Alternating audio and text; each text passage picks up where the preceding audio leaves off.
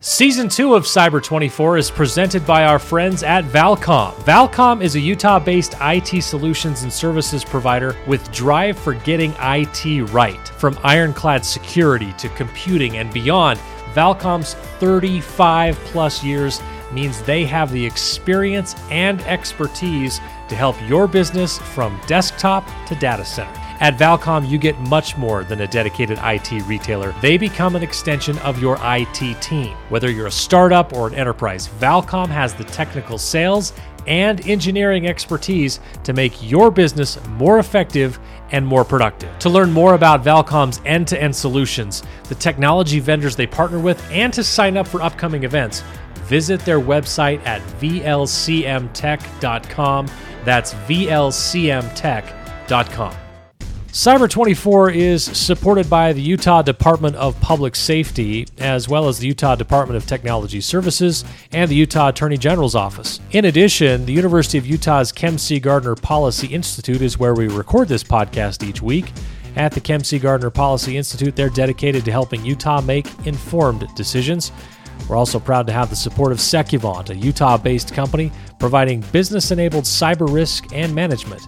Every week on this program, these great partners will provide expertise and insight to help business and civic leaders better understand the challenge of cybersecurity and how to keep your organization safe. We appreciate your support. All right, welcome to this week's episode of Cyber 24 presented by Valcom. I'm Marty Carpenter. This week's episode is the second of a two-part series. We recorded a panel discussion at a recent cybersecurity event hosted by our friends at Valcom. They were kind enough to ask me to moderate a panel discussion with some experts you've heard on this show before, as well as a couple of new voices. Matt Sorensen is the Secuvant CISO, and Dan Schuyler is the Valcom Cybersecurity Systems Architect. You've heard both of those gentlemen on this podcast a couple of times. Trent Bond from Pluralsight, where he serves as the CISO, is also on our panel, as is Kevin Howard, Secuvant Chief Security Architect.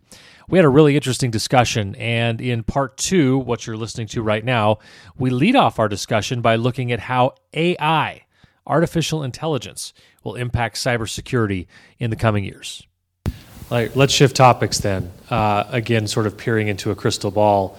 I'm interested in your thoughts on how artificial intelligence will impact cybersecurity over the next 5-10 years. Certainly we're seeing more of it. You mentioned some Google Home and Alexa. These things are being introduced more to the general public, and people are becoming quickly very comfortable with AI. But how will it impact cybersecurity going forward? Does it give an advantage to either the good guys or the bad guys, or is it sort of a zero sum in that way? I guess for me, artificial intelligence is not artificial. It's going to require a lot of smart people wiring up a lot of technology in a lot of smart ways. And if careful thought's not put into how we wire that up, we're going to put ourselves in a worse position than we are now.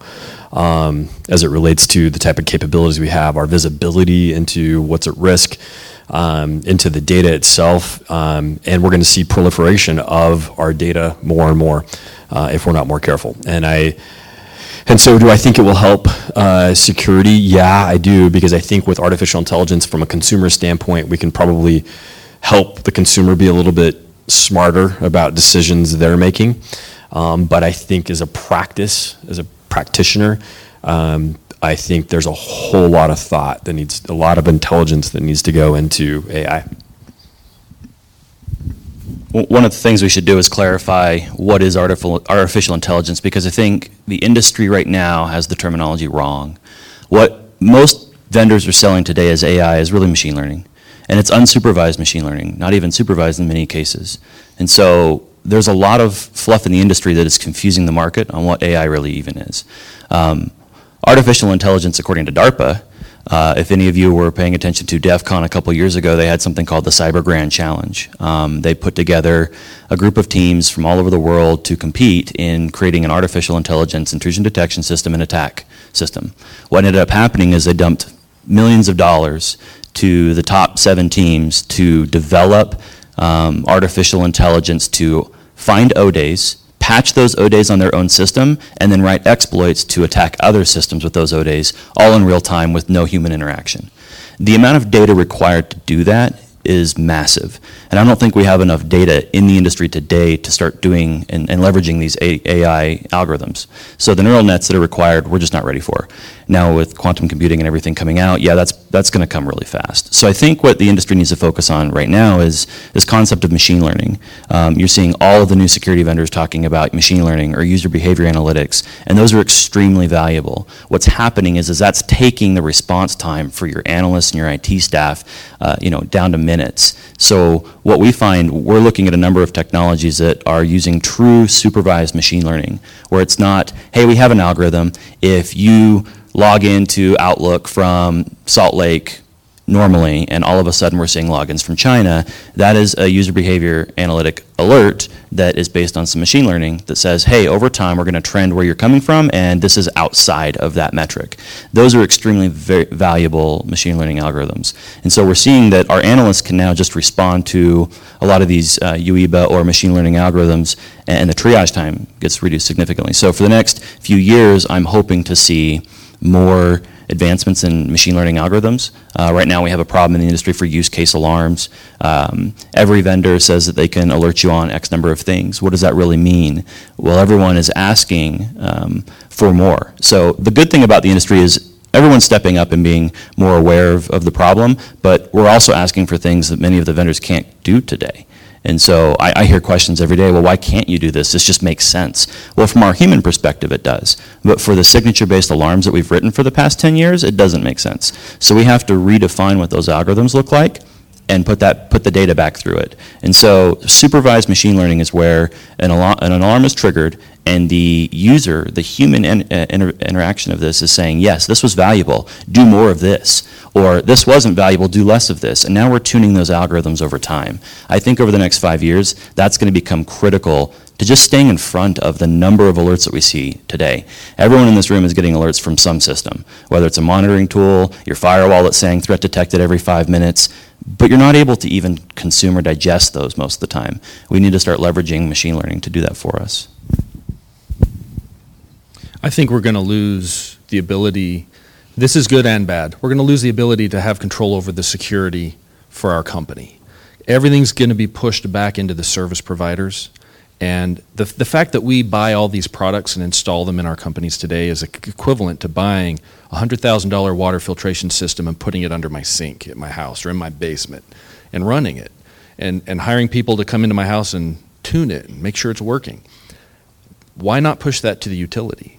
So here's an example, AWS with Lambda, a serverless architecture. What am I going to monitor? Okay, and if I'm a SaaS consumer, I don't care. Give me clean water. So as a company, if all I consume are these SaaS solutions and CenturyLink or Level 3, they're going to scrub my data, make it clean. I don't need a firewall. So I see that long term. I really do. Yeah, and then you kind of piggyback off Kevin for a minute too. Like we're talking about machine learning now. I think the next iteration, the next generation, that's going to be user learning, right? And when we can't see the Lambda events or we can't see what's happening, we can look at behavioral types of things as it relates to our consumers that then can provide us with anomalous information or whatever, and hopefully detect a compromise in the future.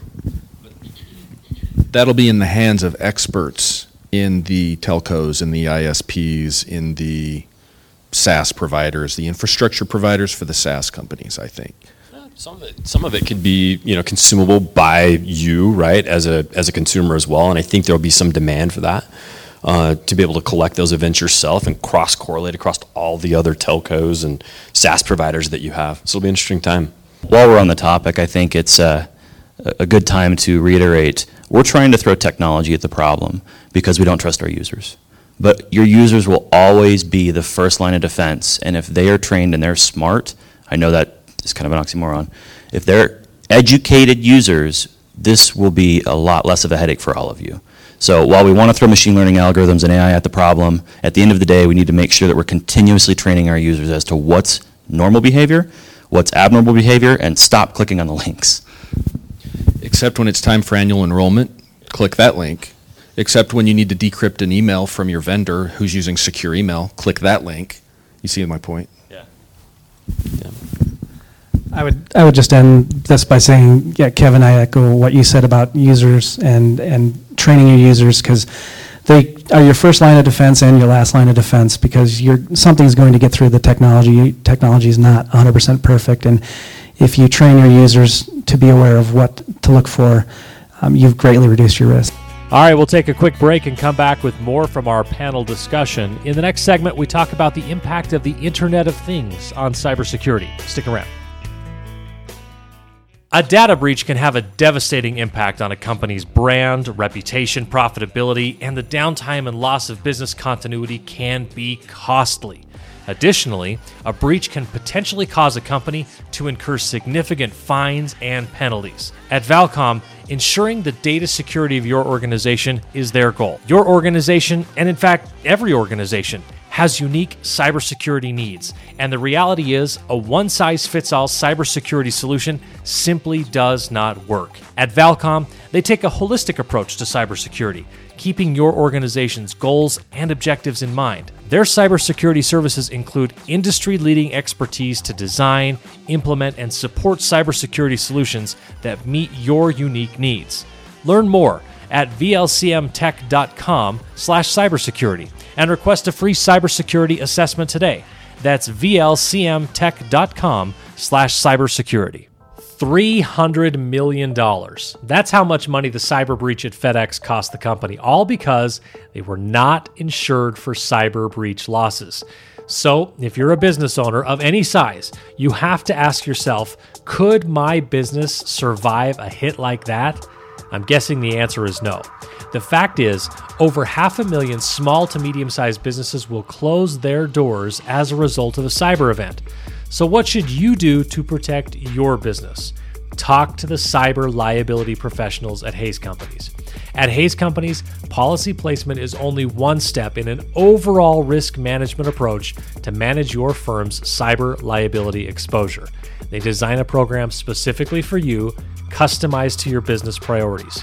For more information, contact Dave Whitwer, 801-580-5501. That's 801-580-5501. Or visit hayscompanies.com. That's HAYS companies.com.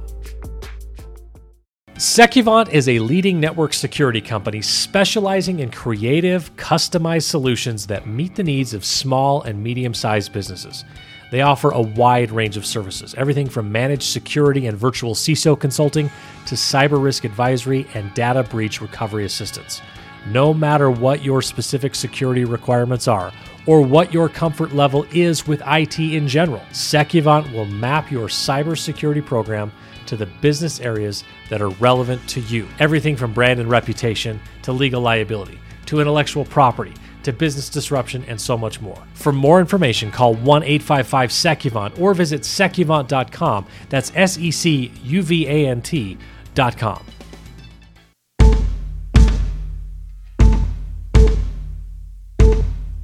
All right, let's shift topics a little bit to, I'd love to get your take on how the Internet of Things will continue to evolve and how that will impact a business's ability to keep data safe. I think there are a number of businesses, any number of businesses that maybe are getting a good grip on certain fundamental aspects of cybersecurity, but they maybe haven't evolved to thinking about what about the thermostat we just put in the office, and how does that potentially become a vulnerability, or what kind of data is stored on the printer that nobody can get to work and everyone just dreams of taking out in a field and beating with a baseball bat.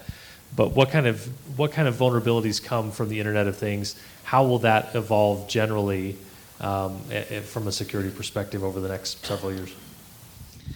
Yeah, we are seeing a proliferation of consumer IoT devices. You named a couple of them: the Ring doorbells, the thermostats, the webcams, and consumers are buying these, plugging them in, not registering the devices, and setting them and forgetting them. Sometimes not even changing the default password.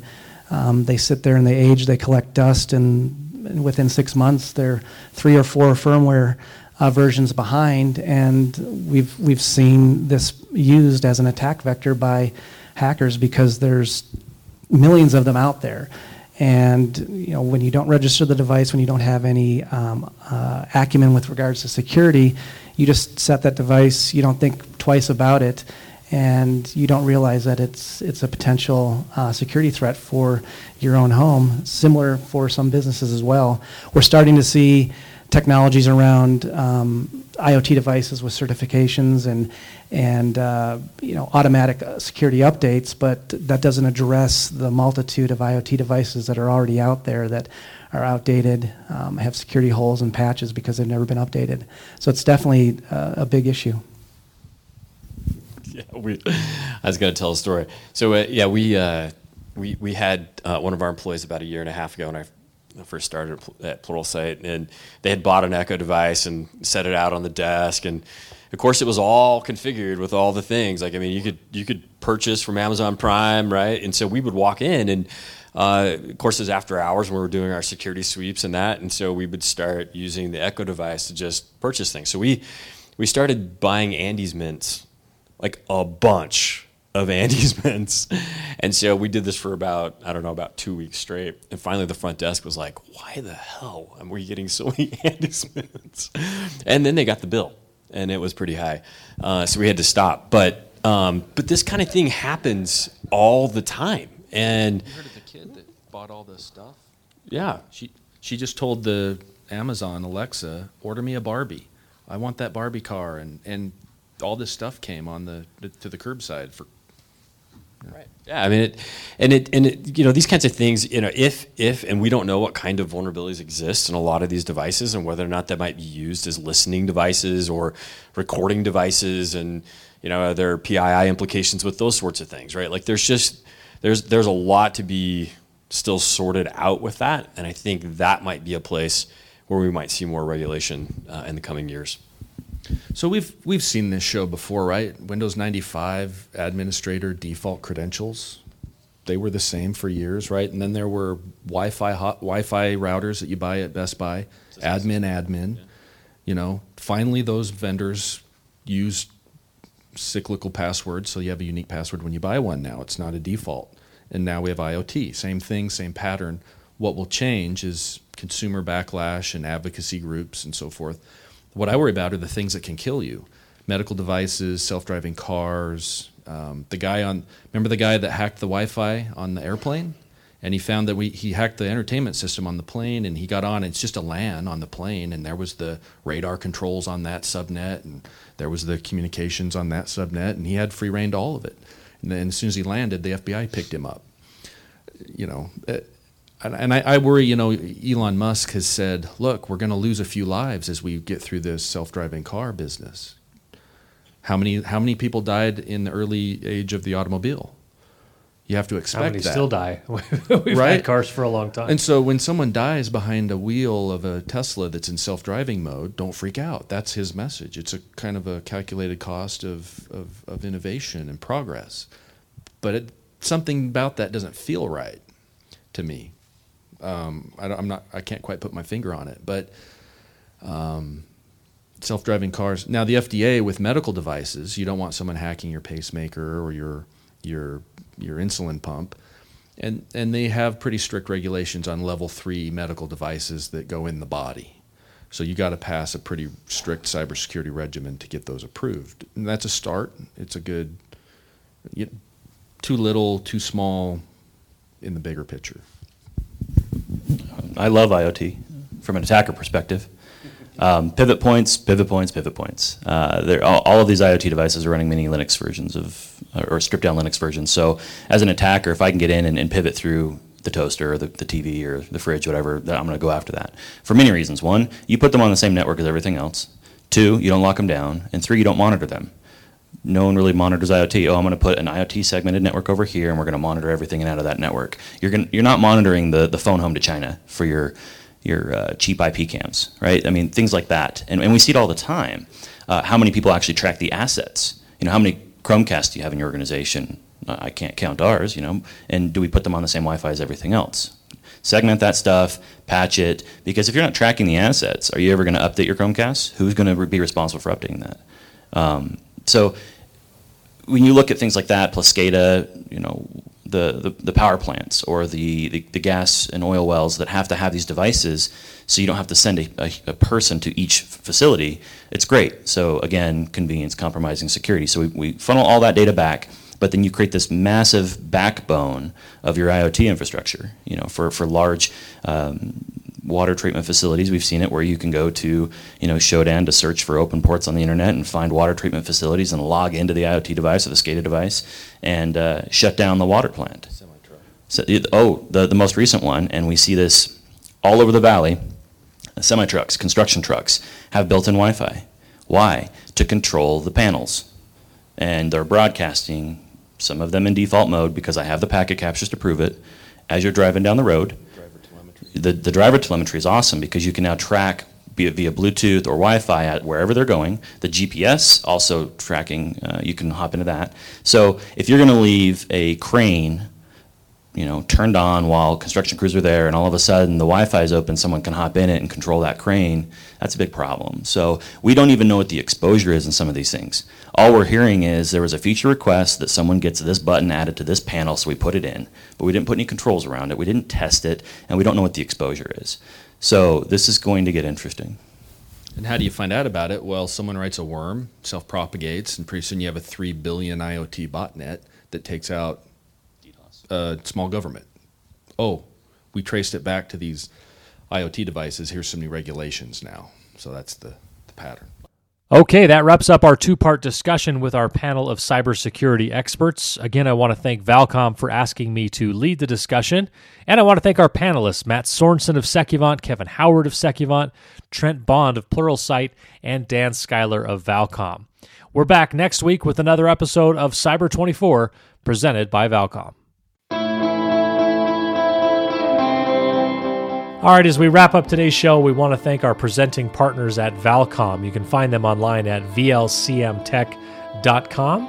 We also want to thank our supporting partners, the University of Utah's Kempsey Gardner Policy Institute. That's where we recorded this show and where we do it each week.